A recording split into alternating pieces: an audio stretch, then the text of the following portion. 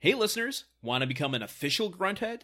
Well, now you can, by becoming a patron over at our Patreon. That's right. When you contribute, you'll gain access to our supplemental show, Gruntwork Nights, a podcast not about the TV show Home Improvement. It's a lot of fun, and we hope you'll join us. Just visit patreon.com/gruntworkpod to join. And now, on with the show. Does everybody know what time it is? It's time to fess up. Truman, you know what you did. Oh, God. And we're not leaving here until you tell me and admit it. All right, Landon. You're right. I'll tell you. It's grunt work.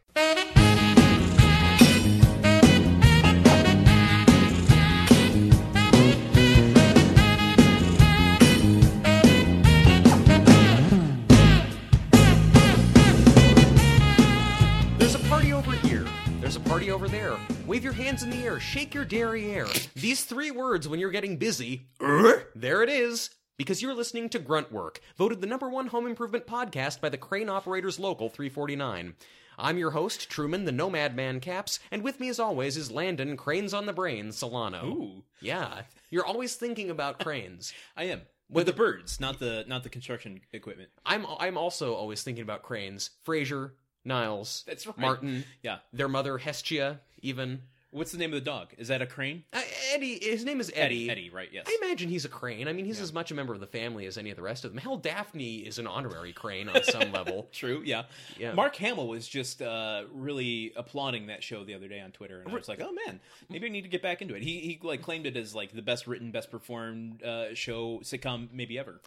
Well, Mark Hamill is correct on that. He knows exactly what he's talking about. Mark Hamill also very active on Twitter. Yes, I love it. Yeah, it's really good. Sometimes it's a little bit like, oh, Mr. Hamill, maybe don't be tweeting at Lin-Manuel Miranda, like trying to take credit for like Hamilton. Yeah, right. But at the same time, otherwise I mostly like it. He reminds me of my 10th grade English teacher. He liked one of my tweets because I had a dream about him. I don't know, maybe about a month ago.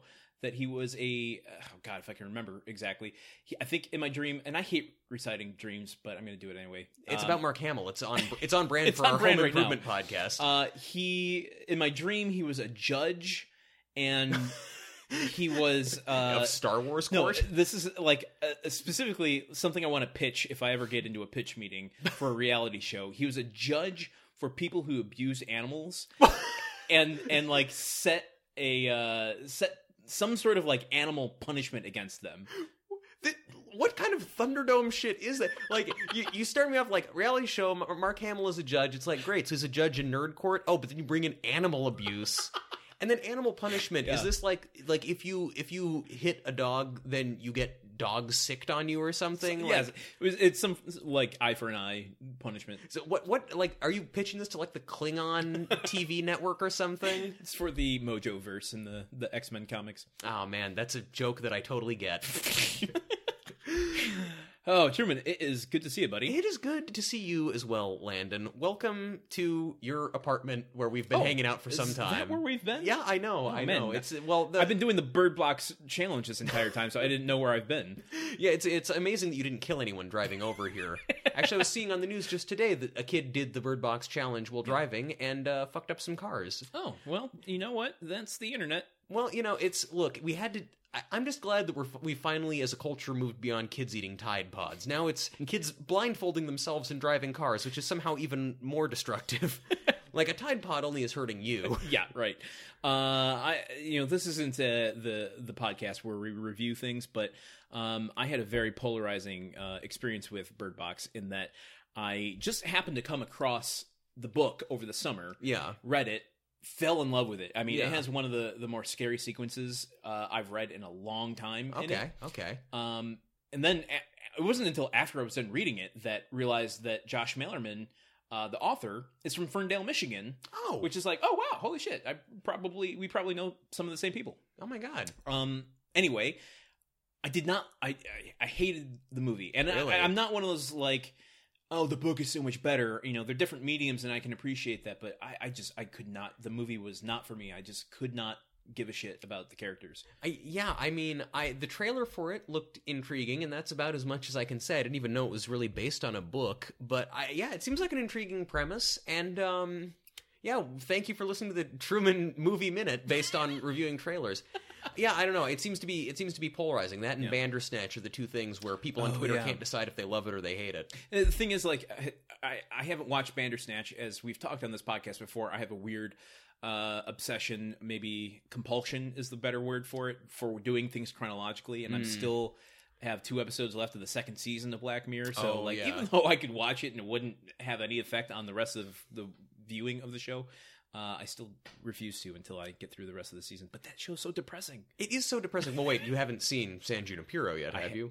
Yes, I think that's the last episode I watched, which is amazing. We did the same thing then, because I haven't seen the last 2 episodes of that season either, because I was like, wait, this one has a happy ending. I'm crying in a good way right now. I want to end on this feeling. Yes. That's the season finale. Oh, man. But, But, Landon, this isn't the show where we talk about Netflix series. This is the show where we talk about Muppet Babies. Yes, exactly. And folks, let me tell you, this week Gonzo was really being kind of problematic, and I want to talk about it. Oh, he was trying to report on the Mint 500 motorcycle race, but he got fully involved in the story, thereby creating Gonzo journalism. Ooh. Thanks to the 2 journalism majors listening to this who got that joke. Well, I'm going to use this as an interesting segue, and gonna get a little serious. I got to put my serious hat on for a second. So if you just give me a second. Oh my god! Yeah, it's really good, man. It looks like Hattie, honestly. Yeah, I know. It looks absurd, but it's meant to imbue a sense of seriousness. When we're done, are we gonna fill that thing with nacho cheese? Yes, we because are. I'm gonna die on this nacho hill. So yes, on a serious note, I want to bring up, and I'm gonna be very walking on eggshells talking about this. So last week, and I think even in our Super Spectacular, we talked about covering Don't Stand Too Close to a Naked Man, Tim Allen's autobiography. A book that he wrote that came out during the season. And the intention was that I was going to read it and give it to you, and then we would do an episode during our mid-season break. Yes. Covering it. Much as we read Pamela Anderson's books. Yes. However, Pamela Anderson's books, A, were ghostwritten, and B, are fiction, to an extent. Yes. and even then, they were still pretty rough. But yeah go on. Okay. We both came to an agreement after I did read the book again, and there's no real easy way to say that it's impossible to talk about it without talking about Tim Allen explicitly. And it doesn't feel fair to make assumptions based on things he said 20 years ago. Listen, the book is extremely problematic to me personally. Witness, he sent me some excerpts. It's problematic. It's not a book that would be greenlit today, and there's no way to talk about it in a way that is critical or even, to my mind, funny. Yeah. There's no funny riffs or banter that wouldn't be at the expense of perpetuating more toxic masculinity or whatever else that he's deciding to back in this book. Yeah. As we've talked about this before, we have our problems with Home Improvement, but it's still we're doing this podcast out of love. This is not a hate watch podcast, but we got the impression, certainly from the bits that I read and the 100 or so pages that you read, that if we read this book and got that deep into what purports to be Tim Allen's actual thoughts, it would have been a lot harder for this to not be a hate-watchy podcast. Kind of, yeah. I wouldn't even... I don't know that I want to even go that far, so much as just to say that the reason explicitly that I don't want to cover the book on the show is that I don't want to have to talk specifically about a real person. With the show, I can always just kind of swipe it away saying, okay, that's Tim Taylor. These are written words. This is a scenario written by a group of writers who had to come to a conclusion about what they're going to write this week. And it's a fictional character. Yeah. And everyone has come together to, for better or worse, bandy about a fictional show and a fictional story.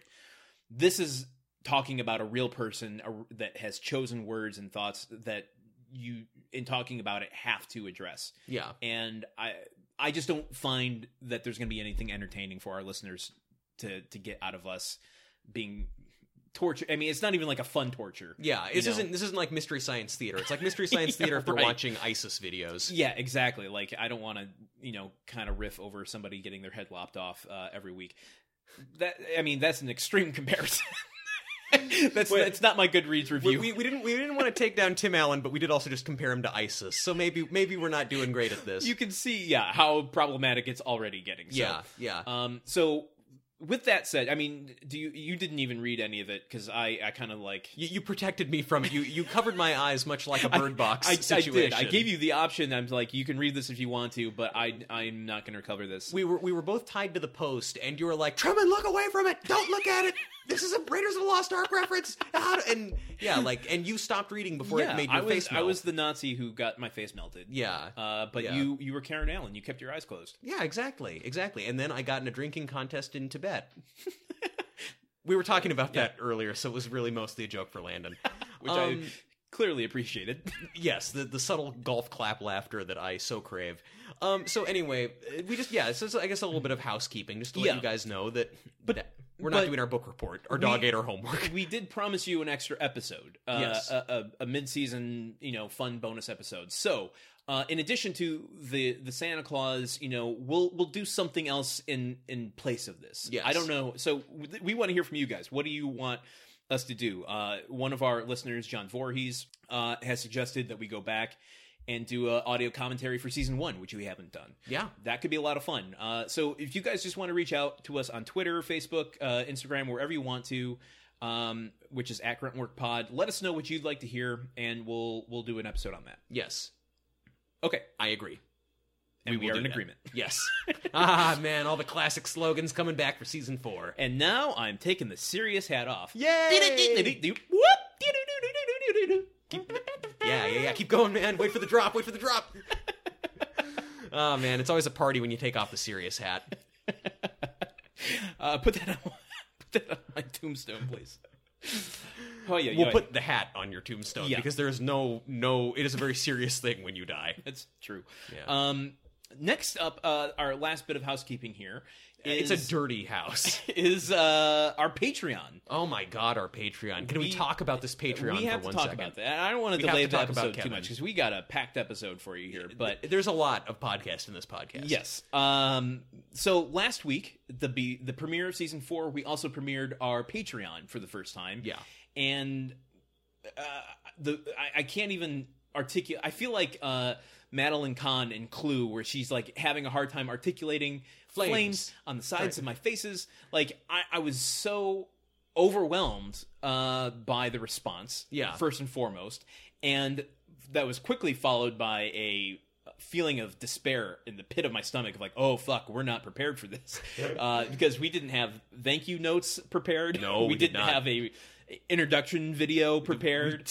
We're just like, we'll put out this little supplemental episode, which was I think fun, but we just weren't prepared for the immediate response that you guys gave us. This was a lot like in The Social Network when Mark Zuckerberg invents Facebook while drunk and then wakes up and is shocked to find everybody using it and had not really planned for that. Yeah, exactly. Yeah. So we, on day 1, first day, we almost hit our first goal. Yeah. Which is mind-blowing to me. Yeah. I mean, partially that shows the beauty of setting realistic goals, but also we still we're almost completely solvent within the first week we're covering our server costs. Yeah, exactly. So we're almost to our first goal, and we haven't even finished talking about what we want to do to celebrate every time we hit a goal post. Yeah. So we clearly have to do something for our Patreon exclusive. Or do we? We do. Because money's involved now. But we could also take the money and run. I mean, we got a whole... That's true, but also I don't want to be associated with Woody Allen. True. Very good point. Very good point. We'll just have to sleeper on it. Shit, no. We'll just have to go bananas. Have to rent out an Annie Hall. Oh, man. These are getting less and less funny. I think you're lost in the shadows and fog right now. Ooh. Oh, Curse of the Jade Scorpion. Oh, boy. Well, that's the scoop on that. We have... okay. Hannah and her sisters.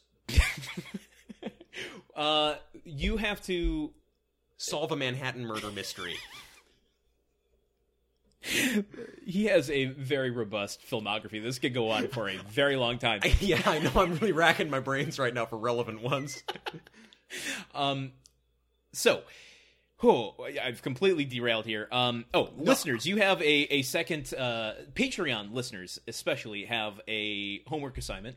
If you have a deep passion about what you want to see from us on our Patreon account, we have a few ideas that we're going to unroll over the next coming weeks, but, we want to listen to you. This is your show that you're funding and getting. So you want to listen to us, we want to listen to you. It's eternity. It's cyclical. Yeah, absolutely. It goes on and on. So let us know what you want to see from us when we hit that first goal. Otherwise, you're going to get, we've been kicking some ideas around of, that the final, like, Barton Fink versus Hudsucker Proxy 2-hour battle royale between Truman and me. See, if you don't make us a better suggestion, we literally think that's what people want to hear, is us debating two Coen Brothers movies from the 90s. I mean, I don't know that I think people want to hear that. To me, it's more like the little shrug emoji in my head. It's like, I don't know what else, but... Well, no, whether or not people want to hear that is a debate that needs to be had for the sanctity of Hudsucker Proxy. And truthfully, I should probably give a reappraisal to Barton Fink, so it would be good for us. Yes, agreed. So, I mean, those are the ideas that we're coming up with. If you want something else, we're at your beck and call. The only thing, I'm not gonna send nudes. Yeah, I might. Oh, yeah. Okay. Depends. We're gonna have some pretty high. We have to hit a goal where basically Landon and I can both quit our jobs and afford to buy property in L.A. So I mean, that's how good these nudes are gonna be. Oh wow. Yeah. So and if you are listening to this right now, clawing at your earpods in fury, saying what the hell is this? I'm not a Patreon subscriber. I don't have access to this. Why are you talking about this thing I don't have access to? Guys, it's simple. Yeah.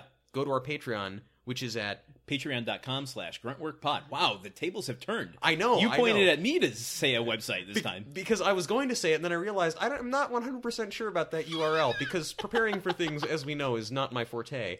But yeah, you can Where there's a will, there's a forte. I can't compete with that. That is simply too true. Become a part of our awesome club. Become an official grunthead. Well, we watched an episode of Home Improvement this week. Despite my pleas that we do a Muppet Babies, once again they did not come true. This is briefly what happened. Yes. And it goes as such. When Tim discovers that Jill has tried to conceal a scratch in the paint job of her 1955 Chevy Nomad with nail polish, he demands that he take it into the body shop to have it repaired. However, and there's always a however when it comes to Tim, when he drives the Nomad to a location shoot of Tool Time where they're demonstrating construction crane operation, Tim negligently takes over the crane and accidentally crushes the car by dropping a steel beam on it. Meanwhile, the turf war and the bureaus of Hamtramck Middle School heats up with a new opponent in Vinnie McGurn, who Brad and Randy must defeat in order to retain dominance in their territory. Ooh, wow. That really got spicy at the end there. I honestly would have liked a little more of the boys versus Vinnie McGurn. Yes. Now, I couldn't tell. Was it Muggurn or McGurn? I heard it as McGurn. Mm-hmm. But I don't know. I could be wrong. McGurn felt better to type. Yeah. But I heard Muggurn. I mean, McGurn, I think they were shooting for an Irish thing. Like that's a more imposing name, McGurn. So we're going to go into brought to you by an official Patreon grunthead, John Voorhees. Oh, yes. All right, neighbor. Thank you. I have some suggestions. Yes. Option 1, 1,000 metal cranes. Okay. Like 1,000 paper cranes, which I think is, you get it. I get it. Second one, I-beam of Nomad. Uh-huh. If there was a car named Genie, this would have been just it would have been great. And finally, also keep in mind, he did drop an I-beam, so it has I-beam. I get it. Okay. Yeah. Oh, so if you're writing the title out, there would be a hyphen between I and beam. Yeah, I mean, I didn't do that in my notes, but that is what it would look like. The official IMDb title would look like that. Yes. Okay, I like that. And finally, wait for the drop. I'm waiting. Oh, that's the name of it. Yeah, so, could be one of those, could be all of those. Could be none of those. Seems unlikely. I'm normally pretty good at this. This episode is somewhat problematic, as it's called Don't Tell Momma. That's it? Yes. Don't Tell Momma? Yeah. Come on. That's no good. This is what? Like, unless you're trying to, like, that would only fit if the babysitter was dead, somehow. Yeah. Or there's a train involved. Yeah. Don't tell Mama on the train. Or if it was... Stop her, don't tell my mama, we'll shoot. Or it was E2 Mama, don't tell her Tambien. Don't tell Mama Tambien. Yeah. God forbid you should tell Jill Taylor Tambien. She hates Spanish. Okay, that's a bad title. My titles were all better. Yeah. I completely agree. And I've really come around to your I-Beam title. Thank you. It's a way Homer. And because you're already at home, it got you pretty quick. Exactly. So this is called Don't Tell Mama. It was directed by our good buddy Andy Cadiff and written by Rosalind Moore, who did quite a few of your favorite episodes. Oh, really? Jill's Birthday, A So-So Evening.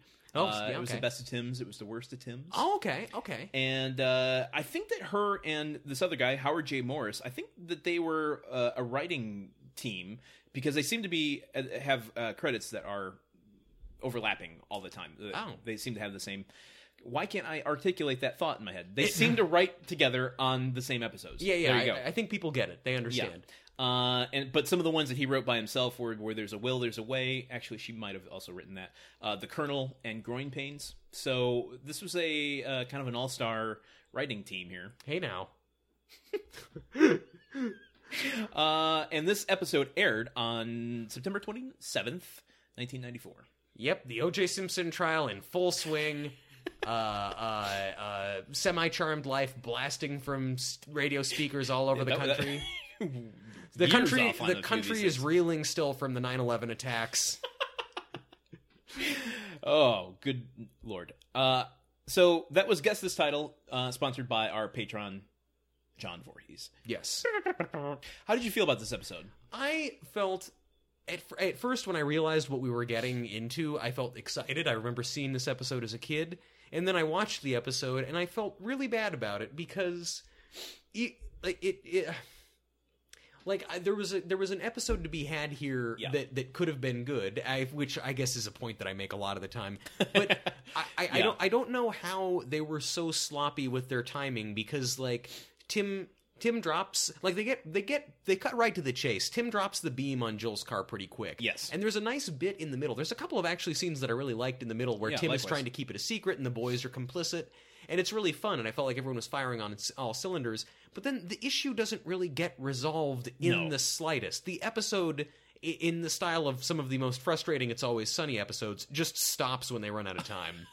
Yeah, and I feel like... I'm on board with you in that there were some good scenes in here, some great acting by Jill, I think. Yeah, and by Brad and Randy, really tag teaming some comedy. Yeah. However, I feel like they lost sight of what the problem was that needed to be resolved. Because to me, watching the episode, the problem is that Tim is not forthcoming with what he's doing and has no repercussions for lying. Yeah, and also that he doesn't even really... apologize that well for anything. I mean, the thing that they come to the conclusion that needs to be addressed is Tim's obsession with cars. Yeah, like that is the furthest thing from the problem here. He gets into, in the Wilson scene, he gets into some David Cronenberg territory talking about his feelings about cars. Yeah, never never mind the fact that he lifted up his shirt, a car was coming out of his stomach. It was very weird. But he just. So there's Tim's obsession with cars that is unhealthy. That doesn't get dealt with. There's the fact that he lies to Jill. Yeah. That doesn't get dealt with. And then there's the fact that Jill now doesn't have a car anymore, and it's going to take a year to fix. And she's like, no, don't buy me a new car. We'll just fix the old one because I like it, which doesn't even suit her character. Right. I also have a broader question. I don't know if we should talk about it now or in the actual synopsis of the episode. Why don't you ask it now, and we'll see if we answer it in the deep dive. Okay, so what again is the type of car that Jill drives? A 1955 Chevy Nomad. Okay, it is this car. I'm not a gearhead. This is a beautiful looking car. It's cherry red. It's an old, it is an old station wagon from the 50s, and it's been lovingly restored. Jill doesn't really care about cars that much. Yeah. Jill is a mom, and formerly a working mom, and now a mom going back to school. That is a ridiculously impractical car to drive. It's not safe to haul your kids around in. It gets shit mileage. Yeah. I don't think people thought much about mileage in the 90s, so. Maybe not, but even if they weren't, gas was more expensive in the 90s than it was in the 50s, especially after Desert Storm. Am I right, guys? But, I don't understand why Jill, who has no real affinity for cars, is driving this collector's item hot rod as her day-to-day workhorse. It's not... That kind of car isn't going to be as reliable as, a Dodge Neon or a station or whatever. Caprice. I'm just trying to think of 90s cars. This episode brought to you by Dodge? A Buick Regal. I think that's what my mom drove in the 90s. That was the official station wagon of the 90s. Yeah. I just don't get why Jill is... it makes sense for Tim to drive around in a hot rod, but why is Jill... And also, there's this whole thing made about... This is Jill being like, this is my car. It's my car. Why is Jill driving this car? I have thoughts. Okay. And we'll do it when we go into our... Not our deep dive. We're retiring that. Our long drive down Analytical Lane. Wow, this is so much better than deep dive. All right, well, we're 33 minutes in. Yeah, let's get into it. This has probably been edited, so maybe it's a more amorphous length. But still, it's been too long. Let's start talking. Hop in the car. Let's drive until we see the exit called Home Improvement Land. Don't Tell Mama, Season 4, Episode 2. Are we going to park or something? So we open on the set of Tool Time, as we so often do. Tim clad in his Timbo helmet, Al clad in a red helmet. They're talking about cranes. The grunt creep is being lowered through the frame by a crane. Yeah. His non-beefy arms and legs swinging and flailing wildly. Yeah. So I guess he skipped leg and arm day. Did we talk about this last week, that he just is so much less thick? I'm wondering if this is... we've speculated in the past whether or not there are multiple grunt creeps. I'm wondering if this is... either a different grunt creep, or if it's a new form. He's crystallized. We found his final form. He did a chrysalis over the season break, and then came back as a new rendition of the Home Improvement logo. Sir Grunt Creep the White. Exactly. But I'm definitely more on board with the scaffolding arms and legs than beefy appendages. Yeah, it's just less confusing for us sexually. Yeah. I think I made the same joke last week, but that shows how truly attracted I was to him last season. So Tim and Al are talking about cranes. Yeah. Which doesn't seem super relevant to a home improvement show, but never mind that. Yeah. And we find out a fact about Al and his career. Al's career started... Just lobbing it over the plate. His career started because he got attention as a kid building model cranes. I don't know what his career revelation was. Okay, Al, after getting out of the Navy, worked as a crane operator. Yes, for a while. Makes a note I wrote later. Makes sense. Yeah, good. I'm glad I can help you get new appreciation for the notes that you took that are not helping you at all. Well, do you know why I didn't retain that? You were looking at the calendar, weren't you? The calendar has reverted back to season 3's calendar, and it's the girl with the mask over her face. Oh, the Taliban babe. I only draw this out because... Yes. Last week, when the banner was covering the calendar and we couldn't exactly see it, it had a red border around it, which told me that they were using a new calendar. And now that they've gone back to the other one, they're concealing something. I think that this is another clue in our Seanzilla conspiracy. Something's going on here. Yeah, I have known you for a long time, and there are so many things about you and your obsessions that I will just never fully grasp. But God damn it if I don't respect you for being out there trying to connect these dots. Okay. Well, while you were scrutinizing the calendar in the background, Al explains that he's had a long time. I used affinity earlier, but I would say affinity again for cranes. And to the point that as a child he built lots of model cranes. That's where I checked back in. I came back with that. And so Al, sure enough, has brought a bunch of his model cranes to set. And really, that's on you, Al. Yeah, this is really on you. I mean, you had the teacup incident in season 1. Yeah. What did you think was going to happen here? I wish I could be coy and make a joke about, like, oh, the cranes were all totally fine, but, like, why waste time? We know what happens here. Yeah, I even said on the couch, like, it's my complaint about this is that it's not even a well-constructed gag. Yeah. Like, it's, Tim, you know that the one that means the most to Al, the one he made first with popsicle sticks, the most fragile one, the one that's sitting closest to the corner of the table, is clearly going to be destroyed. Whenever I ask you on TV, whenever has there been an intricate thing made of popsicle sticks that has not been destroyed as a punchline?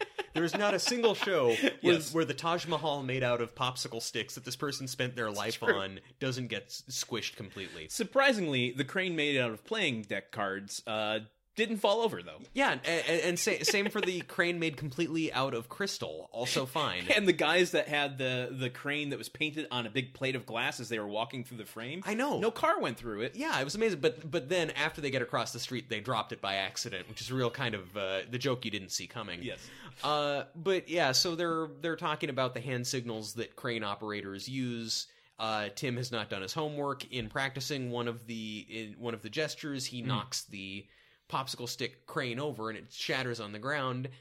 And the problem, okay, so breaking the teacups, I thought that I wasn't gonna like that gag, but then just the bigness of it, Tim coming in a like bulldozer or whatever, and then it ramping up, and then the blade of it smashing them. The completely. Misdirection of that, I mean, it set the bar so high for that sort of destruction of something so delicate that you can't just introduce a popsicle stick gag and just knock it over with your hand. Like, that's lazy at this point. There was, look, Mystery Science Theater, which had a budget of like $6 per week, did a version of this where they used a flamethrower to destroy Joel's popsicle stick a replica of Monticello. So I come on, guys. If Mystery Science Theater can outdo you, but admittedly they spent a lot of their budget on other stuff for this episode. Fair, yeah, right. So anyway, it wasn't great, and I also didn't like that the punchline is everyone laughing and just God bless Richard Karn, great actor, but just the hurt and desolation on his face. Yeah. He's like, I've got one more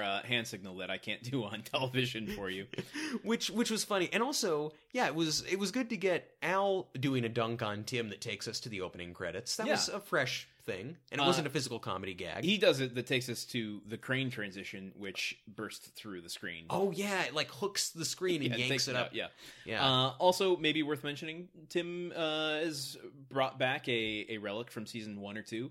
The Timbo hat. Oh yeah, the Timbo helmet, which we haven't seen. That's from like episode 2. Oh, that's when it originated. I'm trying to remember the last time he wore it. It's been quite, I think it's at least been since season 2. But been a little while.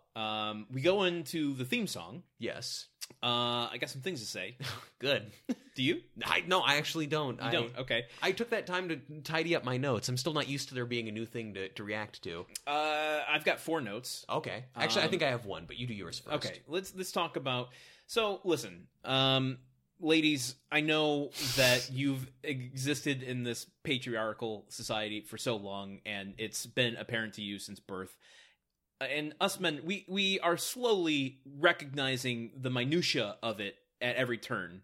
This is a lot of qualifications for a comment about the theme credits to Home Improvement. Well, what bothers me is that Jill's introduction is her coming in and doing the laundry really quickly, and like she's doing all the household chores that a quote-unquote woman should do, unquote.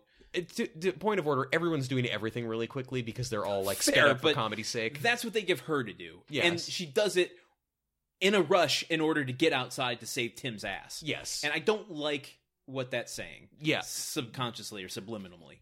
True. I don't like... Subliminally. Perfect. My Fraser impressions are really going downhill. It's starting to morph into Harvey Fierstein a little bit. Well, my much like Kelsey Grammer's appearance overall, my impressions are deteriorating over time. I think that it is problematic, I don't like what Jill is doing in the opening credits, but it also sums up very well what she does in basically every episode, which is take care of the entire house, save Tim. Right. Yeah, and be victim to Tim. Yeah, I'm just saying, I don't like it. Okay. 1 down, 3 to go. The other three I'll go through really quickly. We just like the characters in the opening credits. Exactly. Sped up. So Brad stared at us last season.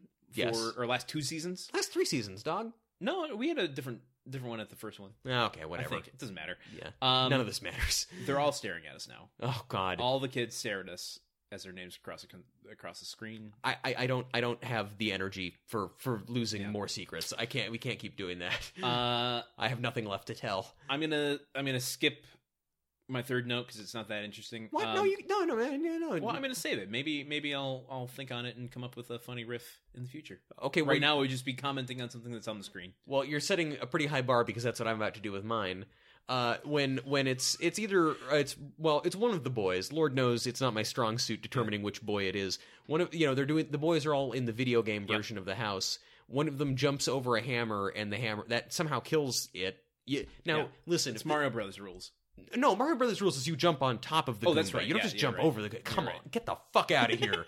But he jumps over the hammers, and he gets 500 points for it. Oh, wow. So is the hammer an end boss, or is there just huge point inflation in this game? This is 500 points isn't much. That's what you get when you hit a gold coin in Mario. I guess. Okay. Like if you're knocking a block out, I think that's 500. Knocking your block like Lucy. Yeah, exactly. That's all I got. It's not interesting. But... it is interesting because it's entered into my head, and I'm gonna think about it next time we watch the episode, and it's gonna just spiral into something so creative. It's gonna blow your mind. I can't wait. My last note. There's no. Should we put the kids in the middle? What is it? Yowie, yowie! Oh yeah. That's gone. Readily evident. Well, yeah, because it's a whole different thing. Are you going to miss it? I do miss it. Yeah, I don't. It's the one impression I can do. So now I miss it. Yeah, with a little work, you can get that Jimmy Carter scrubbed up. I was immediately picturing Jimmy Stewart. All of my impressions are just people named Jimmy. Yeah, well, you got to find your thing and just stick to it. Hey, Truman. That's Jimmy Stewart, or is that Jabba the Hutt? Jimmy the Hutt. Hey, Truman, Doblin, oh God, I can't even do fake Hutties. What? I don't even know. All of our impressions are getting worse over time. This is, you know what? Let's just lie and say it's hot in here.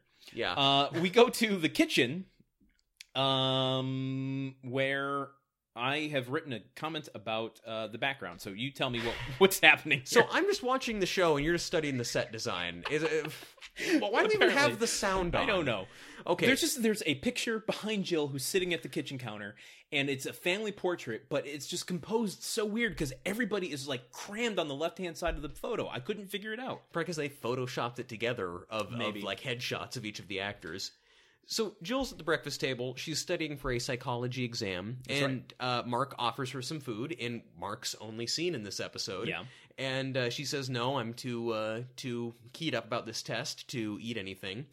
Brad and Randy come running through the door on their way to go out to school, and Jill says, all right, stop right there, up against the wall, spread them. And she basically confiscates a couple of rubber band guns from them. Well, she confiscates one from Brad, and then she says, okay, Randy, give me yours. And Randy says, I'm not packing a piece, Mom, I'm not. Like he's someone on The Wire or something. But yeah, they're taking rubber band guns onto the school bus because of their blood feud with Vinnie McGurn. Yes. And, who they need to give penance to because he's been a real pain in the ass. And I gotta say, lucky for them, it's the early 90s and not the late 90s. Because as a kid who has a lot more memories of the late 90s, anything even vaguely gun-shaped would get you into some seriously deep shit. Oh, yes, absolutely. Yeah. As somebody who went through... I graduated in 2000, so 1999 happened right before my senior year. Yeah. That was quite a tense year. Yeah, not a fun time to be in the public school system. No, not at all. Not at all. Thanks a lot, school shooters. By far the worst thing about the Columbine massacre was that it kind of inconvenienced our later years of school. So the kids leave dismayed that they don't have any protection against Jimmy McGurn or Vinnie McGurn. Yeah, well, if it was Jimmy McGurn, you could do an impression of him. Hey guys, I just want to bully you for your. Ouch! They're rubber bands. Your rubber bands do nothing to me. Oh my God, he's like Kingpin. So they leave, and Tim comes in through the garage, and he stops at Jill's car, which is parked in the garage. So here's the question. I know you have a lot of questions about Jill's car. I do. My questions about Jill's car, like, I assumed that she was driving something this whole time, but why? I guess because he was building the hot rod, she's had to park outside this whole time, but we've never seen it up till now. And we're made to feel like it's a big significant thing. We've seen it like once before in like season 2 or something. It's when they're driving. They're going to the wedding. Right, yes. They're driving around in that car. And I think even then because I knew this episode was coming. I watched this episode as a kid. This is the one they show in all the clip shows. This is a big episode. Wait, they might even have a third car then. Well, there's one that... Because they would have had to have 2 cars before the hot rod in order for them to both get around to places. Well, and then Tim says something about you can take the Mustang to work. Is that the one that is that the hot rod? Is the Mustang? No, that's a Ford. Yeah. So, okay, well, a Ford is a Mustang. Or a Mustang is a Ford, I should say. But a square is a rectangle. Well, I don't know. Then maybe that's... Anyway, this is the first mention that I can remember of the Nomad. Yeah, like we've seen it once... I think. But, like, yeah, they're definitely trying to play up this car as a much bigger thing. Mm-hmm. Like, the car is a regular... This would have meant more if we'd seen it more often. But, yeah, and also, so if if they have a one-car garage, they've had the hot rod in it this whole time, this means that this car, and Tim is very precious about the paint job on this car, as we know, it's just been parked outside in Michigan winters. In an alleyway. De-icing trucks, rock salt on the roads, yeah. Oh my snow God. drifts, freezing rain. Someone that's so anal about their car, Tim would never leave it out there. Unless we're to assume that he's one of those guys who has like the like canopy tent for your car in the driveway. Which he's got a canopy tent and he's got one of those dust covers that goes over the entire body of the car. They bought the house across the street because it had a 2-car garage, and they gutted the rest of the house and turned it into a 19-car garage. Yeah. Jay Leno lives there right now. Ugh, that's gonna drop the value for the whole neighborhood. But Tim gets annoyed with this with Jill's car because he sees a little blemish, a little scratch on the driver's side door. Yes, which she's tried to touch up poorly, and Tim goes after her for, hey, there's this thing, and it looks like you tried to touch it up with some stuff. And Jill at first is like trying to play coy, like she doesn't know what he's talking about, but finally admits, yeah, I put some nail polish on it. Oh God, so this begins, like, maybe I'm looking too deeply at the real world ramifications of their marriage here, but like, there's something systemically wrong if Jill has to tiptoe around Tim to tell him that, to avoid telling him that she had to cover up. I don't know, this whole thing just already feels toxic to me. Well, it does. This is really, because like Tim is very angry and very after Jill about this because she got a scratch on her car. Yeah. It is her, as she says, it's my car, leave it alone. She makes this case, it's my car, I can do whatever I want with it. And Tim pretty much angrily disagreeing. You put lipstick on a car and like it's gonna, that scratch is gonna rust and it's gonna corrode and then it's gonna be eating away at me, knowing that there's makeup on a car. Tim, who shows so little regard for the feelings of his wife, the feelings of his friends, the welfare of his children, in one way or another. But like, but a single scratch on it. Okay, if you don't trust Jill to take care of a car, maybe don't give her a beautifully restored hot rod to tool around in. Give her a Dodge Neon or whatever other car we reference. So, just to make this explicit and to touch on your earlier point. To make this explicit, fuck. You just said it as well. Tim, and I think they said this in season 1, Tim built this car. This happened before the show started. Oh, okay. He built the Nova, much like he's building the current hot rod. Nomad. Nova is a different thing. No, Nova is a way less nice car. Neons, Novas, Nomads, they're all over. Well, Nomads are all over because they wander. Wordplay. I like it. So Tim does have some like personal stake and investment in this. It's not really drawn out in this episode. It's not stated really, but he did state it in an earlier episode that he built the car that Jill drives. Yes. So there's that. Again, if you, I don't know, I'm just, it's like, I'm sorry, I'll talk about this all night, and we've got other stuff to handle, but I don't like this dynamic. I don't either, and what I didn't like about it, and, you know, forgive me for getting on my snowflake high horse here, but... Snowflake High Horse is my least favorite Game of Thrones character. Makes no sense. Is that Jill, he forces Jill essentially into a corner of having to give an annoyed, frustrated response because he's the one that can't acquiesce and just... I guess this might be the point that they were trying to get to at the end of the episode of being so consumed by his obsession with the car that he can't have any kind of leniency or whatever with other people driving it and their things. But whatever, as he's giving this whole thing of like, it's gonna gnaw away at me, and if it gnaws away at me, then I'm gonna be sad and depressed, and you're gonna have to live with it. And he's just sitting... like, why what, if you're gonna be that way, fuck you, don't, like. But I could see, and it's a very real kind of moment from Patricia Richardson where she slams the keys on the table, just like, I don't want to fucking deal with this.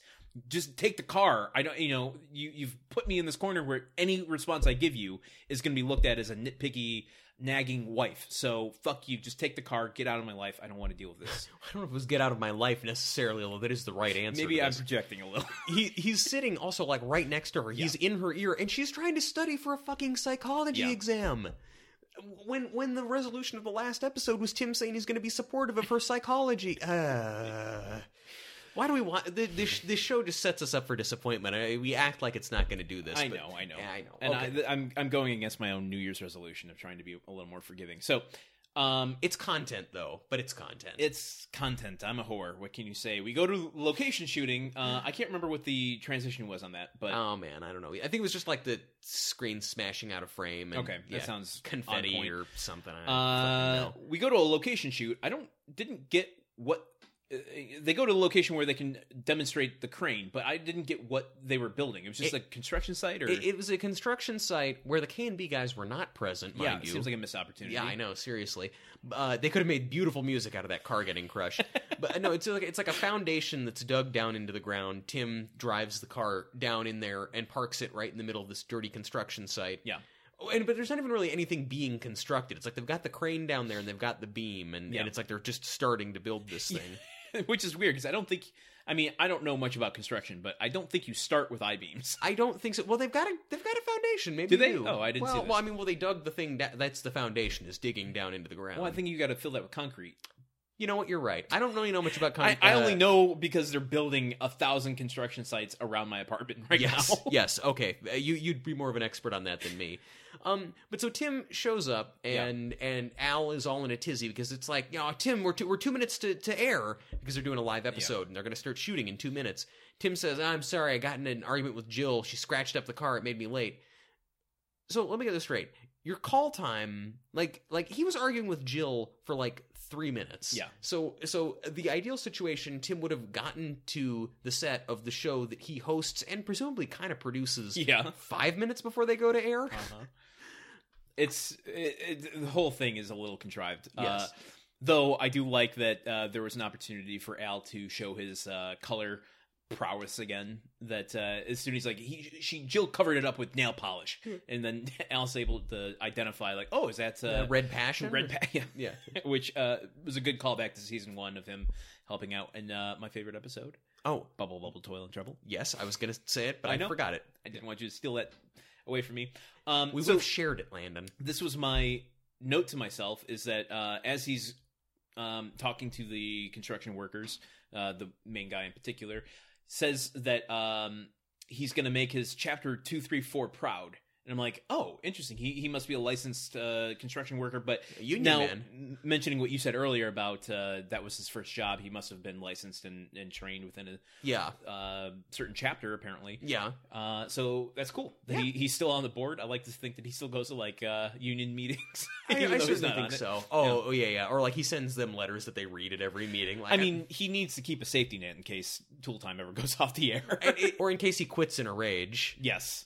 So they're moving... they're displaying how to operate a crane to move a 3-ton beam. 3-ton I-beam for some reason. Because who hasn't been trying to, on a Saturday afternoon, you're trying to fix up your house a little bit. You got a 3-ton beam that you need to move with your big industrial crane. This is useful stuff for the viewer at home. But so the foreman at the site explicitly says to Tim, like he says, oh, hey, Tim, I watch the show every week. Oh, that's great. You're going to let me drive the crane? No, Tim. Like I said, I watch the show every week. So he explicitly states, no, you can't operate the crane. And I'm going to pause right there to go into Character Actor Corner, sponsored by Patreon grunthead Spencer Thomas Kimball. Do you think that the theme song makes it less honorable that they're sponsoring it? It's like a bad association. I don't know, but it makes me happy. So okay, hey, no, let's keep going for it, man. This guy has had only like one-off walk-on roles, much like this episode. In a lot of interesting stuff, but I'm looking at Dr. Quinn, Medicine Woman. Oh. Just Shoot Me, Babylon 5. Very 90s. Columbo. Oh, that's not Peter Falk. Just one more thing. That's not Columbo either. There's still one more thing. That's better. I just watched Princess Bride. I feel like I should have Peter Falk in me, but we should watch your phrasing there. Just because you watch Princess Bride doesn't mean you can sleep with Peter Falk, Landon. He's a classier guy than that. This should come as no surprise. He was on an episode of ER. There you go. That's our ER connection. ER was just like a welfare program for working actors in the 90s. So thank you, Spencer Thomas Kimball. You have made this week's first Character Actor Corner come to life. So thank you. It really helps that you narrate the dance moves that you're doing, so I'm not the only one who enjoys them. Tim goes up to the crane and presses triangle to hijack it, like in Grand Theft Auto, and climbs in and starts fucking with the controls over the strenuous objections of Al. Of Al, the producers, the foreman of the construction site, which, if Tim doesn't respect, the domain of, to my mind, who he has claimed over and over again is the quintessential man. Yeah. Man's man. He just respects nobody. He really doesn't. And also, he's not licensed to operate this machinery. Yeah. There's definitely insurance issues here. Like for both tool time, and you're compromising the potential lawsuits of the construction company for allowing you to get on the crane in the first place. And just the safety of everyone there. I mean, it's amazing that Tim doesn't leave in handcuffs. It's true. Which could be the alternate title for this podcast. Just in recap, how many times could he be arrested? And it's even more than just ignoring their pleas. He legitimately jeopardizes people's lives in this moment because Al is on the front of it, kind of like telling him, okay, Tim, yeah, great. Okay, yes, that is the lever that pulls the beam up. Yeah, okay, yes, that is the one that moves us, but get out of the thing. He's on the treads of this crane telling him get out of the thing, and Tim just continually pulls these levers to the point where it swivels around with Al on the front of it and knocks him to the ground. Yeah, some stunt performer work there. Yeah, and there was a cameraman that was pointing in the cab of the car that had to jump off with a camera on his shoulder just because Tim wanted to play with toys. Yeah. My notes on this scene were literally just, so I have the thing about, Tim gets into the cockpit of the crane and then yada, yada, yada, Tim drops the beam on Jill's car. Because, it's telegraphed, even if I didn't know that this was happening, it's telegraphed so clearly. Yes. Just as much as Albert. Really, actually, this is what goes around, comes around. Al's crane's on set. That Tim destroys, and then Tim brings his car, he brings his wife's car to the set and destroys it himself. Would you call that foreshadowing? I would call it, foreshadowing. I would call it retro lighting. Because it doesn't become apparent until after the fact. I would call it poetic justice. Okay, yeah. That's good. So Tim actually kills his cast and crew. And drops his I-beam on the car. So to answer one of your other questions, bit of trivia.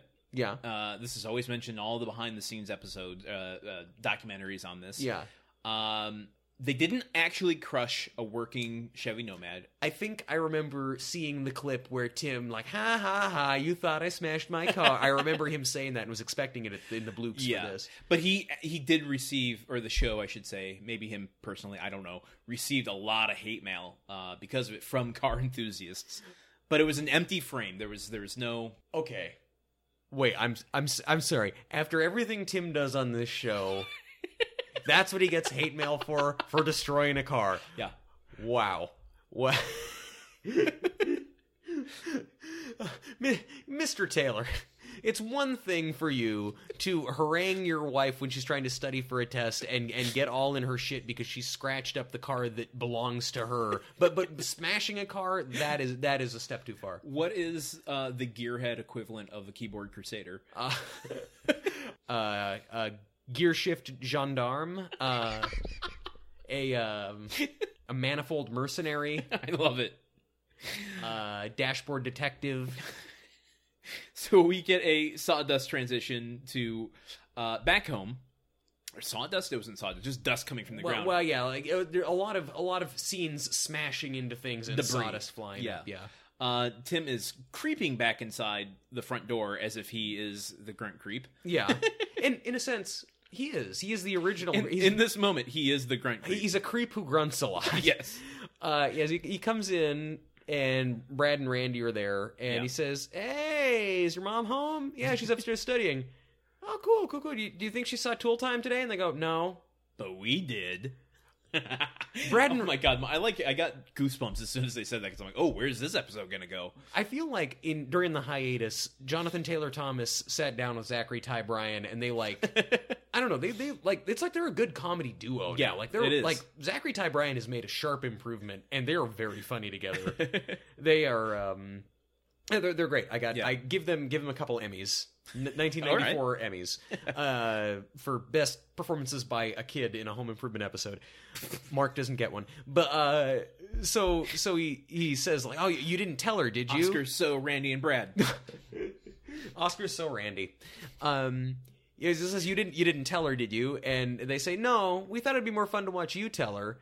And Tim says, "Oh, well, I'm not going to tell her for a while." And then Brad, such a great line. This is the funniest line in the episode for me. He goes, "I don't know.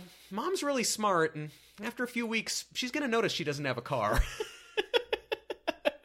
And it's exactly what you're saying. I feel like in last season that would have been a Randy line. Yes. But Brad brings it out with gusto. It's like they're pivoting away at least 2 episodes into this season. They seem to be pivoting away from Randy is stupid being the punchline. Brad is stupid. There you go, folks. I'm still doing the thing. They're pivoting away from the dollar Brad in the jar. Yeah. The grunt jar. And so they're heading outside with this kind of thing lording over Tim, and Tim, steps outside and goes, "Well, you guys can't tell her." He's like, "Well, we won't tell her if you don't tell her that we got kicked off the bus and expelled from the bus, I guess." Well, yes, because of, quote, "an unfortunate incident involving glue and Vinnie McGurn's butt crack." And then Randy says, "As of 3:00, he's closed for business." And I feel like in the past we would have made a lot of hay out of Randy being a serial killer gluing butts closed, but I just think this is funny. Also, kind of a callback to the first episode where Tim threatens to spackle Al's butt crack shut. Yeah, it's true. So what does this bring our series butt crack count up to? Oh man, I'm not doing the crack count. There might have to be another podcast that tackles this one. At least I'm gonna say 2 that I'm sure of, and I'll just multiply that by 3, so 6 total. 6 probably. total? Okay, yeah. I think that's fair. I know there are 2 explicitly in the first episode, so. Oh, okay. And so Tim doesn't like to be. So Tim doesn't want to make a deal because he's like, "Well, this is big, and I can't conceal it from your mom." Yeah. I don't know why he makes the line in the sand where it's just like, I don't know, maybe that which will resolve itself on its own without any real repercussions will be fine. Demolishing your wife's car and lying about it won't. Yeah. So, except it does turn out to be fine. Yeah. Well, according to the show. Yeah. Not according to my soul. And so, Randy's like, "Okay, fine. Well, here she comes. So, you make the choice." And Tim's like, "Fine, deal." And they go off. They scamper off to more butt crack adventures. Again, Landon, you gotta phrasing, dude. They're kids. Fair. Okay.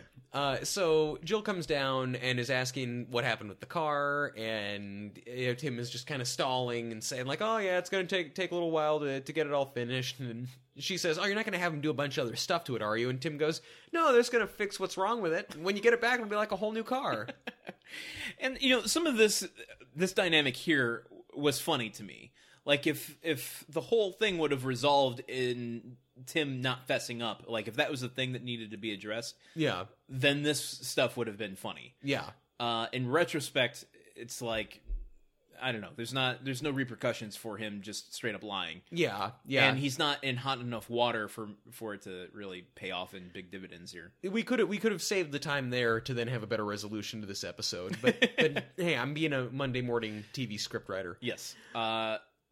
Do you have anything else for this scene? No. Okay, we get a car smash transition.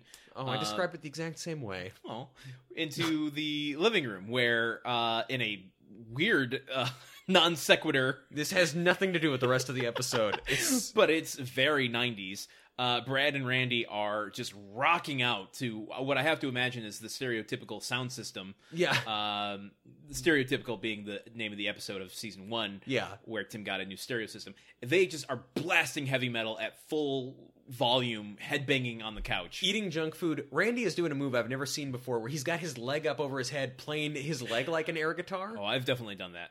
I didn't know that was a thing. Is that a Michigan thing, using your leg as an Maybe. air guitar? Well, I would be surprised if Jonathan Taylor Thomas knew about it if it was Michigan, but well, maybe he did some, some location scouting, some method acting. Yeah. He got deep into it. What would Randy be doing right now? So he's in Los Angeles, just living the life of a Michigander, just like going around saying pop instead of soda to people. Yes, exactly. Going to auto shows. He would have his parents crank up the AC super, super high in the winter, so it would be really cold all the time. Gotcha. And those are all the things that I know about Michigan. Eating Saunders hot fudge and drizzling it over a buddy's pizza while crinkling Better Made chips on top of it. Yeah, awesome. And then following it up with a bowl of Kellogg's. Why is it all food based? I don't know. I don't know. Well, that's Midwestern cuisine. That's the strongest association. Anyway, Jill comes down and tells them to, hey, knock it off, boys. And they do. I was kind of thinking that the point of this scene was like that they're exercising this leeway to do whatever they want. That's what I was hoping for. Yeah, it doesn't hit that beat, but it does still go in a way like this. The previous scene and this scene are the funny meat. Like these are the best bits of the scene. Brad and Randy really selling it. So I gotta just we've taken a lot of time in this episode, but I just gotta say, still to this day, when you say Brad and Randy, I can't not hear Brad and Randy. On the Midnight Home Improvement feature show on NBC, ABC. Yeah, shit. At 9. On Wednesdays. Thursdays. It's on Thursday now. Anyway, she's looking for her abnormal psychology book, and Brad and Randy happen to know where it is. Well, no, they don't know where it is. And then she says, oh, I must have left it in the car. And as soon as she says this, Brad and Randy get the biggest oh shit faces. Because this is what I like about this. Brad and Randy now have this alliance with Tim, and they're not they're all trying to keep his secret because their fates are tied up in his. Which is a better dynamic for an episode. Yeah, it's so much better than everyone just trying to prank each other or get one over on each other. That's not as dramatically interesting.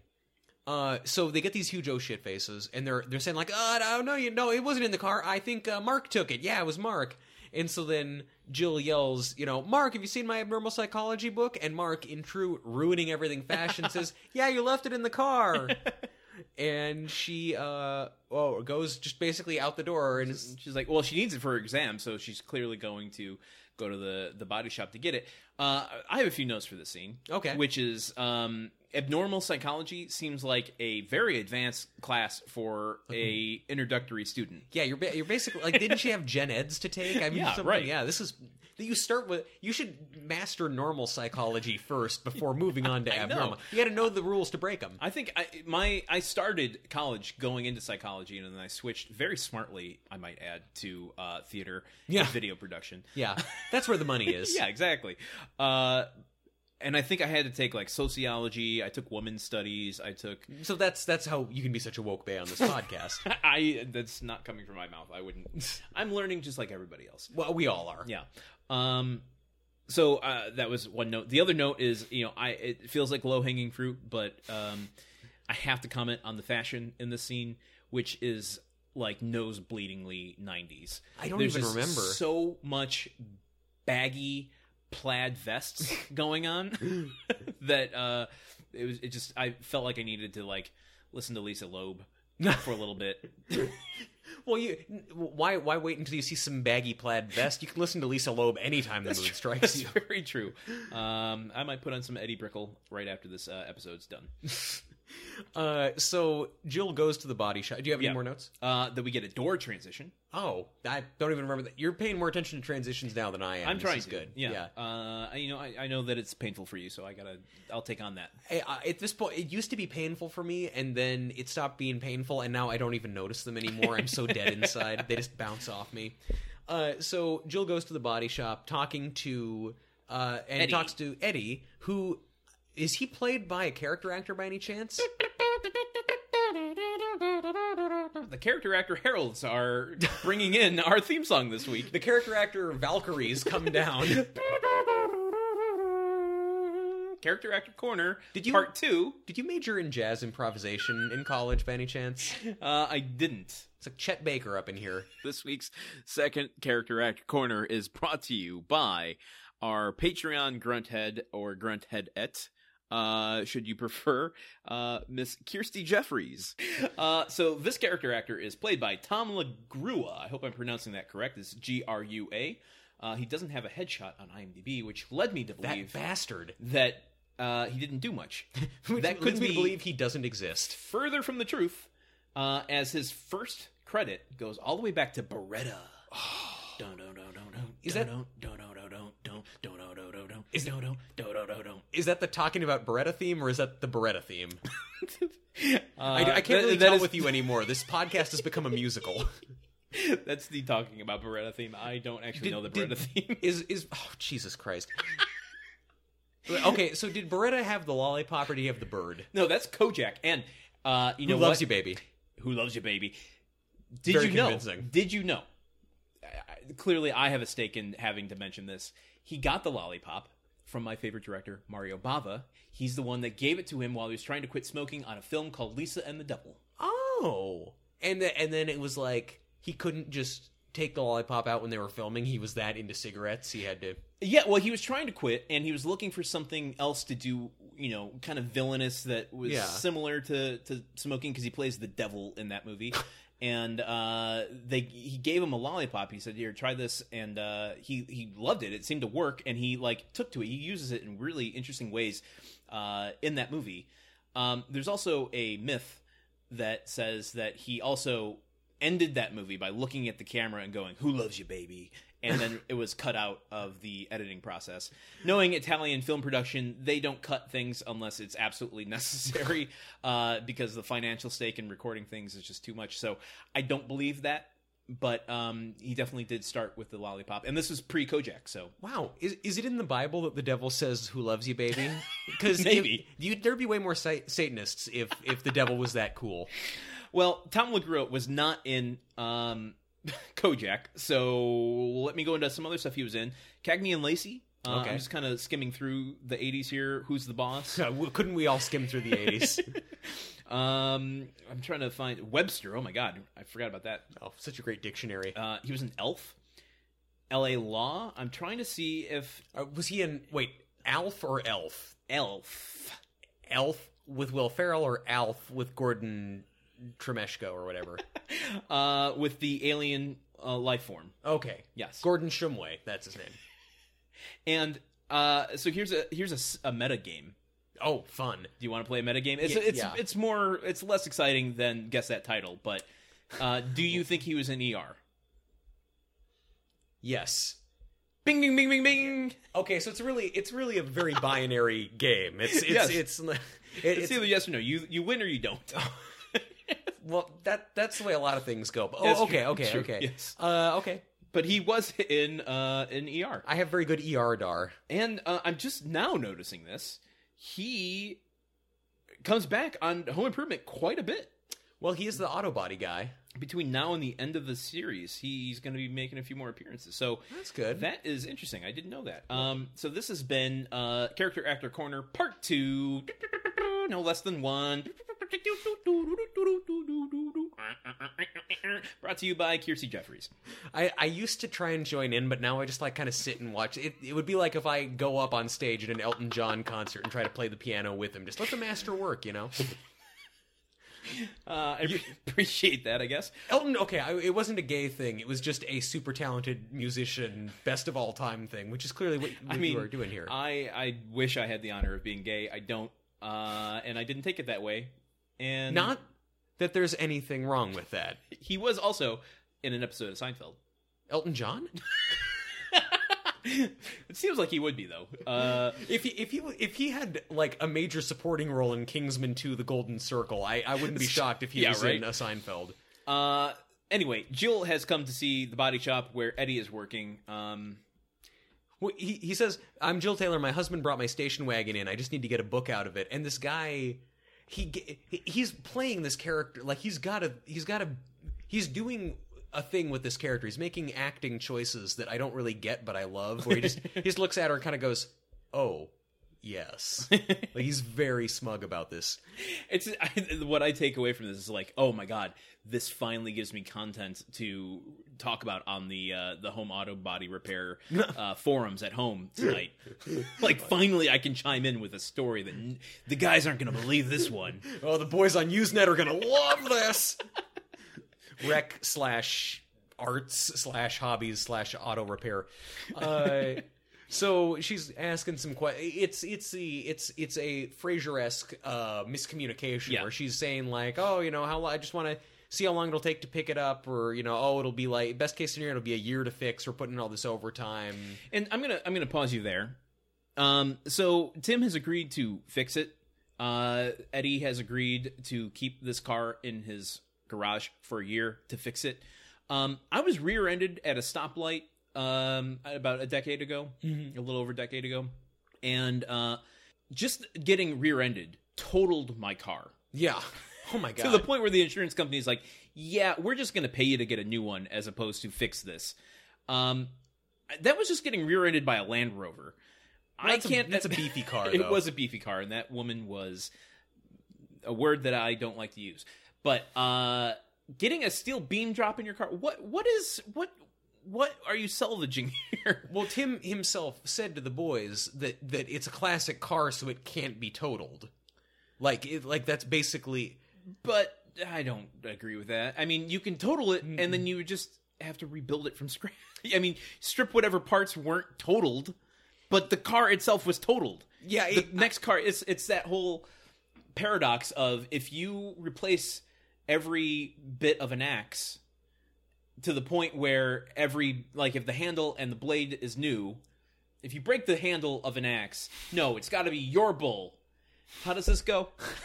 I'm really you're skipping between a lot of different aphorisms here. I'm not really sure. My mind right now. If you break an axe handle and no one is there to hear it, did it actually happen? No, who's gonna buy the axe if you give them the handle for free? If you break an axe handle and replace it, it's gonna want a cookie. And then if you break the blade of it and replace that, is it still the original axe? Well, I don't know. I mean, that's what's happening with this car. True. You can salvage parts that haven't been totaled, but you're putting them into a different car. Yes, that is the same make and model. Yes.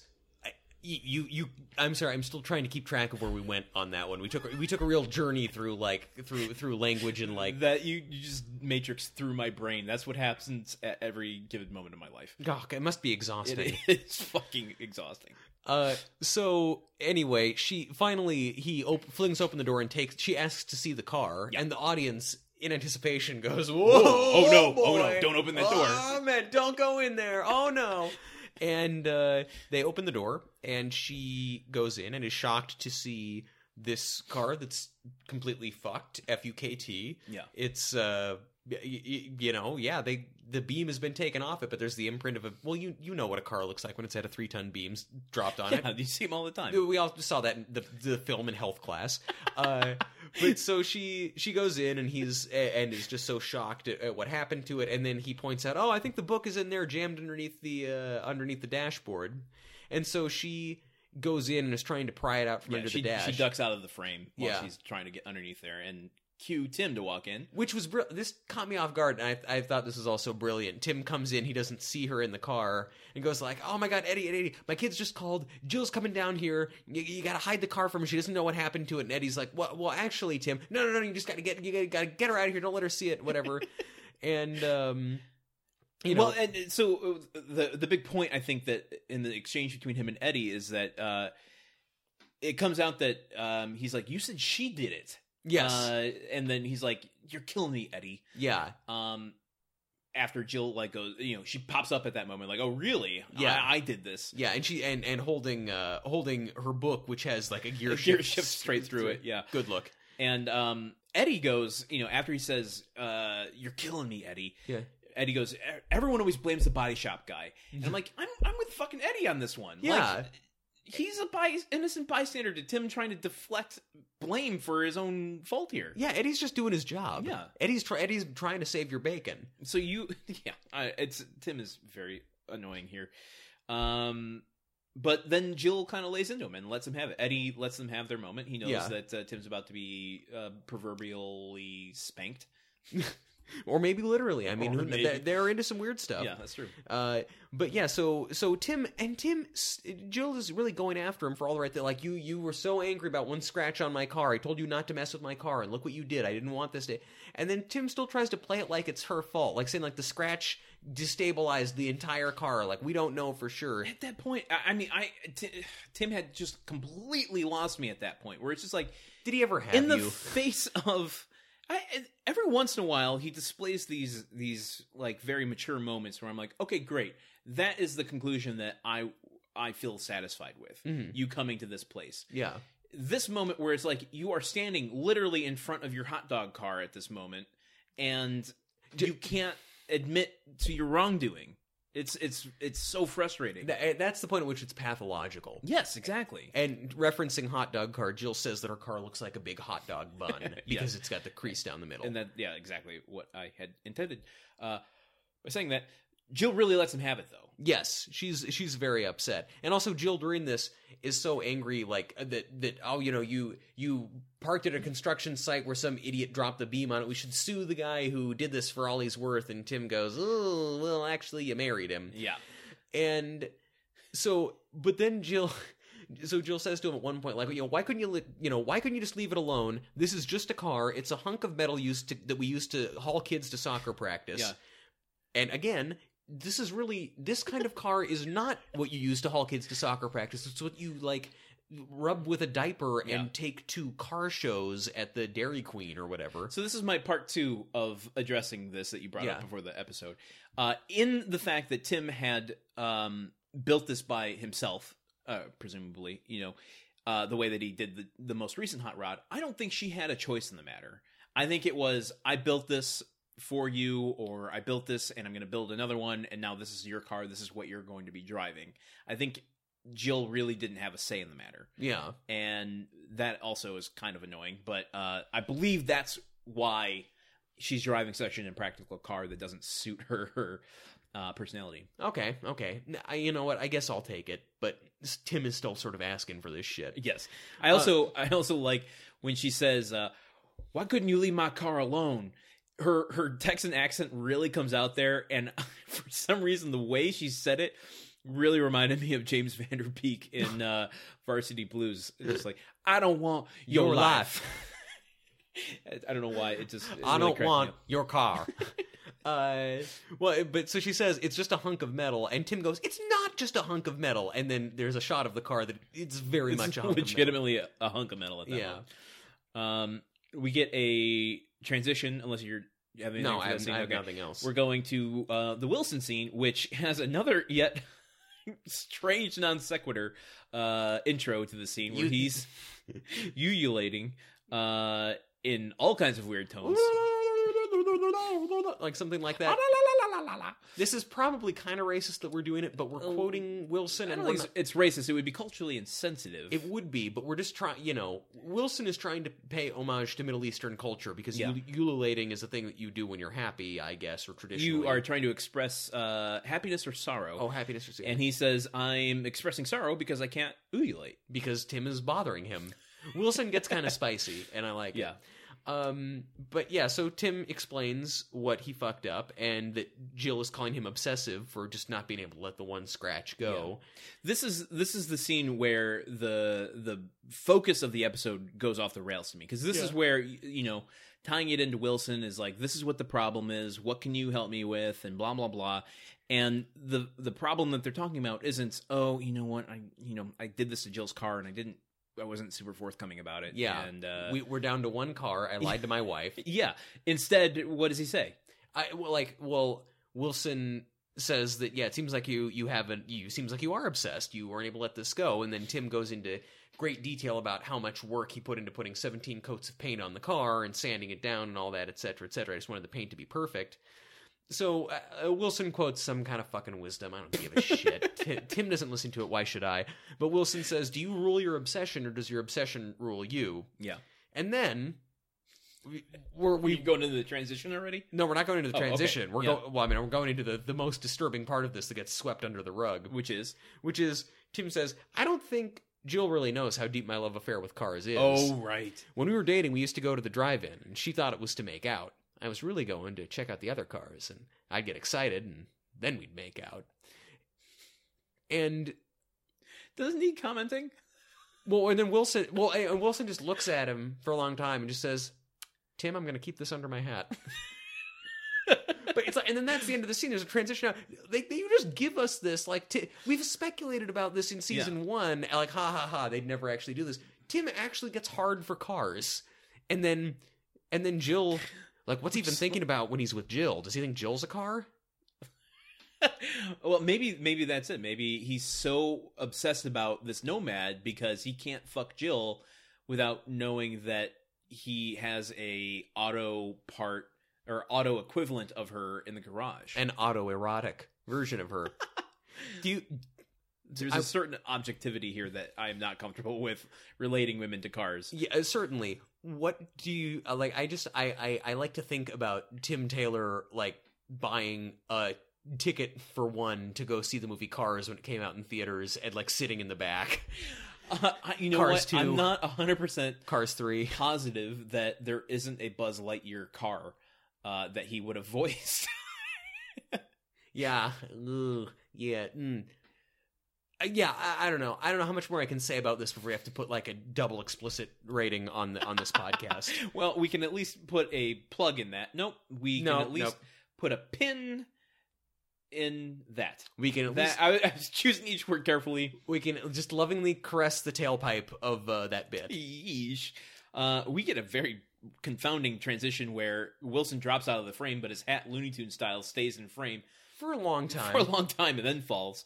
I guess he let it out of underneath his hat. True. So and now everyone knows. Secret, Brad has that secret. We go to the dining room where Tim comes in to apologize to Jill, who's studying for her exam still. Yes. Which also really early into the semester to be having an exam. Yeah, I know. Unless she's just like really on top of her shit. Like this is the first quiz, and she's 7. I mean, if we're going chronologically, I mean, like it's only been 1 week since she's decided to go back to school. Yeah, like so did she decide this like right before the term started, and she just went and signed up? Even still, like maybe this is an entry exam. Maybe these are the like, can you get into psychology school?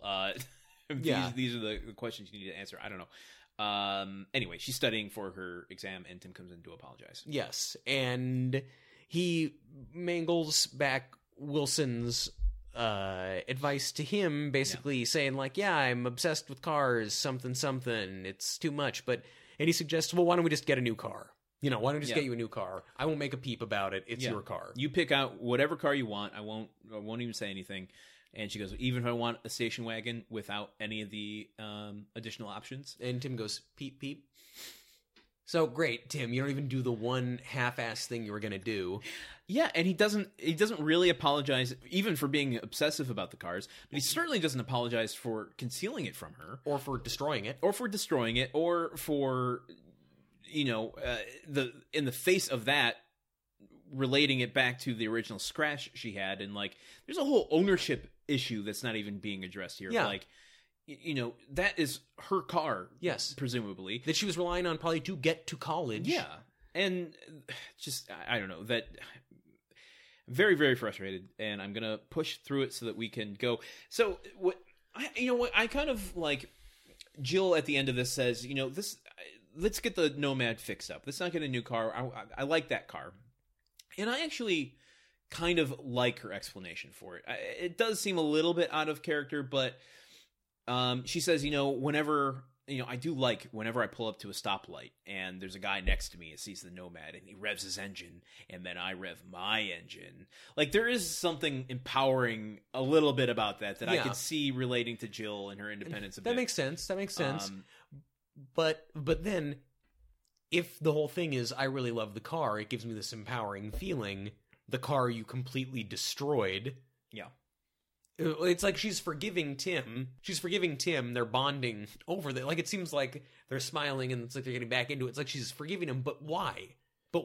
Like, that you still don't have a car. He still lied to you. He still destroyed your car. Right. Now there's going to be all this money spent fixing it while you're also trying to pay to go to school. And while you're back down to a single income house.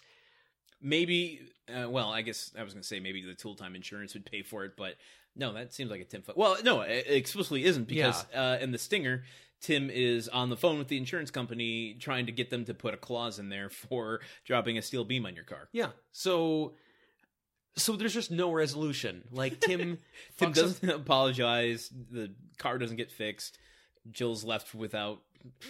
support, and she's also got a huge hole in the middle of her book that she's trying to study for, so she's probably going to fail the exam. To be fair, textbooks might be more expensive than hot rods. Actually, you'd be better off just studying the hot rod and trying to get from that. Yeah, build a hot rod out of the textbooks after your semester's over. Now there's an idea. And then we go to our outtakes, unless you have anything else you want to go over. No. Tim flips his lines at the dining room table, and that's about that. One thing that we forgot to do, a big thing, that we're going to go into now. Oh. Because I was so upset about Tim, I forgot to do our second ever... Oh. Karn Corner.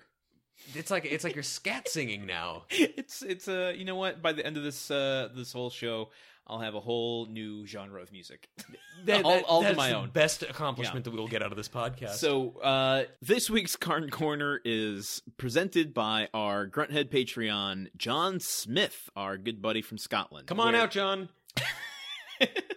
Come on out, John. Portal all the way from Scotland. Karn Corner, presented by John Smith, where we ask Richard Karn a question. Oh, yes. And he gives us an answer. This time he gave us an answer in picture form. Oh, my God. We there's a lot to uncover here. So, yes.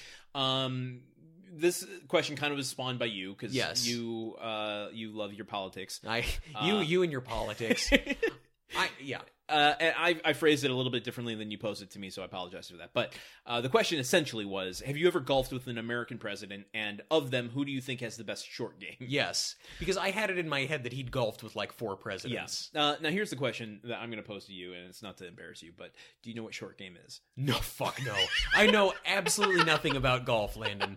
I just figured it'd be, a lot of what I do here is bullshitting like I know something and trying to kind of cover for it. Likewise. I did the same in college a lot too. That's how I get through life. I don't know what short game is. Okay. Is that short putting? Game is putting, chipping, and sometimes irons. Usually, at least in my experience, it's basically anything 150 yards in where you're using anything below a 5-iron is more of a short game. Okay. Although I bet there's an argument for anything in your irons using being part of the short game. Anything that's not a drive, essentially. Yeah. I am not good at my short game. It is probably my worst aspect of it. I am extremely good at driving, but I am not good at short game. My worst aspect of golf is getting the club to hit the ball. The one time I went, a friend took me to show me what golfing was. It was like, this shit sucks. I don't know how you guys do it. They make it look so easy in the movie Caddyshack. I don't mean this as a criticism, because I accept every part of you that makes up you. I need you to know that criticizing my athletic prowess or ability to play a sport means it just goes right past me. I do not care. You do seem a little too tense for golf. Yeah, I'm pretty tense, dude. I think because the whole part of setting up your stance and correct me, please. I hope Richard Karn's listening to this portion and can correct me and give me some tips. It's about relaxing a little bit and just following through. Very nice and neat. You don't want to kill it. Happy Gilmore, I think, ruined a lot of people's perception of how to play golf. Like, I'm just gonna kill it. If that's something I could do, I'm gonna do it. And Happy Madison ruined a lot of people's perception of what a good movie is. Also very true. Anyway, so we posed this question to Richard Karn, and he was so quick on the draw. Oh my God. First of all, he had this ready. His answer was President Ford. Woo! Interesting. Which was really the one I was hoping it would be, honestly. Of all the presidents, he's the one that I can't do. Not all of the presidents, but going back to Kennedy. Yeah, do your Zachary Tyler impression. Hey, guys! Sounds pretty good. We don't have any recordings of him. It could be. But President Ford is hard to do an impression of. Yeah, because no one really knows what he sounds like. He speaks with his lips, and he speaks in a very indistinct, punctuated, emotionless kind of way. But that just almost turned into Barack Obama when I did that. Yeah. Now, let me be clear. The best impression you can do of Gerald Ford is Chevy Chase's, where you fall down a lot. Yeah, just crashing noises. By the way, can I just say that what a simple time that was, where we had a president who fell down a staircase once, and that was such a fodder for comedy. Oh man. Well, it did gradually escalate from falling down a stairway to President Bush puking in the prime minister's lap, and then the elder Bush falling off a Segway, and now we have Trump. Yeah. So, and to be okay, and Clinton, there was something with an intern, and then Obama wore a tan suit that time. So I guess we've all had embarrassing, on some levels. Fair. What surprised me about his response to this question was how quickly he provided photographic evidence of this. Like, it was almost as if he was waiting to be asked this question, because he, within like a half an hour, produced a photo of him standing next to Gerald Ford, who was also standing next to Bob Hope. Yeah. Which is bizarre, because it was the Bob Hope classic. Yeah. And it was like early Home Improvement Karn, too. I mean, I would say, if I had to date it, I would say, according to the length of his beard and the featheriness of his hair. He carbon dated the flannel on his shirt. I would say it was probably like 91 or 2. So he was not that far removed from just being an ordinary apartment handyman who was then golfing with the former president. And who's to say? Maybe that's how he got the gig. Like President Ford was a former tenant of his. I don't know. Where's President Ford from? Michigan. He's the only president from Michigan. How do you not know this, Landon? Come on. Also, the only president not to be elected by, he was elected to his House seat, but other than that, this isn't interesting. This isn't what the podcast is about. We've been going for a while. Corner. Yes. But he just he had that photo ready to go, and it was such an amazing photo because he's golfing in flannel. It was as though Richard Karn was like, he was about to just type President Ford, and he was like, no, Truman and Landon won't believe me. I need proof. You can't just come out here and say that you golfed with Gerald Ford. Yeah. It's impressive, though. But you know what? His answer doesn't exclude the possibility that he has golfed with other people, with other presidents. Just that Gerald Ford had the best short game. Just that he had the best short game. Yeah. So there is potential questions in the future of him potentially golfing with other presidents. And what we didn't ask about prime ministers, kings, queens. Wow. Yeah. That Dukes, barons. Yeah, is earls. there a baron? I'm very ignorant, and especially with a segment that John Smith is presenting right now. Who presides over Scotland? Is that a prime minister? I don't actually. They have their own parliament, so I guess they have a prime minister. I don't think there was a last king of Scotland. Oh yes, and I believe it was Forrest Whitaker. I don't know. Look, John Smith, you sponsored this segment. Please explain to us, how does your country work? I've even been there, and I still don't really remember. Yes. Anyway, this has been Karn Corner for this week. So next week we'll hopefully have another one for you guys. Yeah. How about that? How about that? So Karn Corner presented by John Smith. Thank you very much. It's like the November rain of mouth singing. And that's been Karn Corner. So, we have one final presentation to go through. What was the grunt count for this episode? The grunt count for this episode was 7. Oh, how about that? Yeah, Tim got Tim had a little Tim when he got to the construction site, he did a 5 He did the of grunts. ho. Well, yeah. It was like Yeah. Well, but one of the typical ones. Yes, one of the typical Typical patterns. Where were the 2 sneaky ones? There was one. There was one with Wilson. There was one where he goes like, "Oh yeah," where it's him talking, but then he does another one where it's like, "Oh," like just an actual grunt sound. Oh, okay. And there was one more right you near doing the end your that I work. can't You're remember. like on the razor's edge. Oh, I'm thinking about it. Yeah. I'm thinking about it. I was making some You've calls. earned your paycheck this week. Thank you. Well, it's them Patreon bucks coming right in. But yeah, 7 grunts. Add them onto the pile. I think last week we had 0, so this is the first 7 of the season. I'm going to take a mental tally this season so that I know exactly what it is by our season finale. Okay, good. Godspeed, sir. I know how good at math we are. Up to 7 so far. Yes. Okay, so this has been Grunt Count Corner. No, it's just the Grunt Count, which is unsponsored. Yeah. So hop on our Patreon and become a sponsor. And you could have this free available real estate right now. Yeah, I know, and it's only going to increase in value as more grunts happen. It's very true. Do you have anything else you want to go over in this long-winded episode of ours? I have nothing else. Okay. Well, if you enjoyed today's show and want to help us create even better content, consider becoming an official Grunthead sponsor on our Patreon. Have we mentioned that in this episode? I don't think at all. Kind of hit it over the head a little too many times. We are going to lose Patreon sponsors for this episode. I didn't even ask them if they wanted their names shared on air, so I might have been a little too forthcoming with that. Oops. If you want your privacy completely shattered, you consider becoming a Patreon, which is at patreon.com/gruntworkpod. If you want to have your name read on the air, contribute $1. If you want to contribute and not have your name read on the air, $10,000. Ooh, wow. Okay. Anonymity has its prices, guys.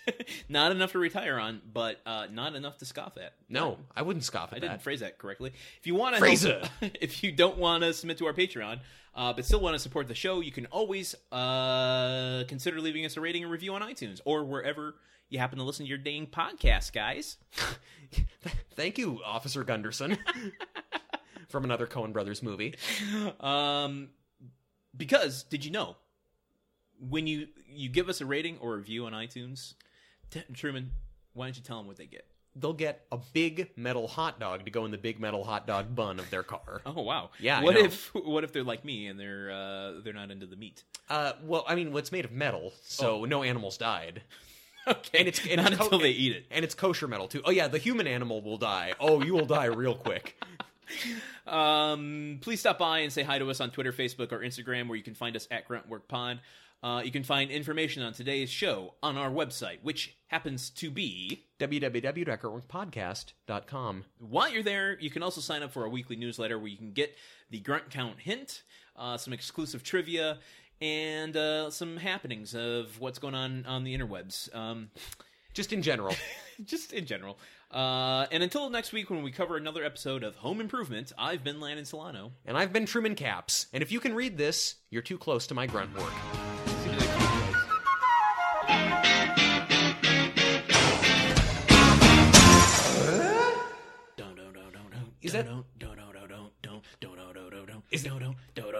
Is that the talking about Beretta theme, or is that the Beretta theme? I can't really tell with you anymore. This podcast has become a musical. That's the talking about Beretta theme. I don't actually know the Beretta theme.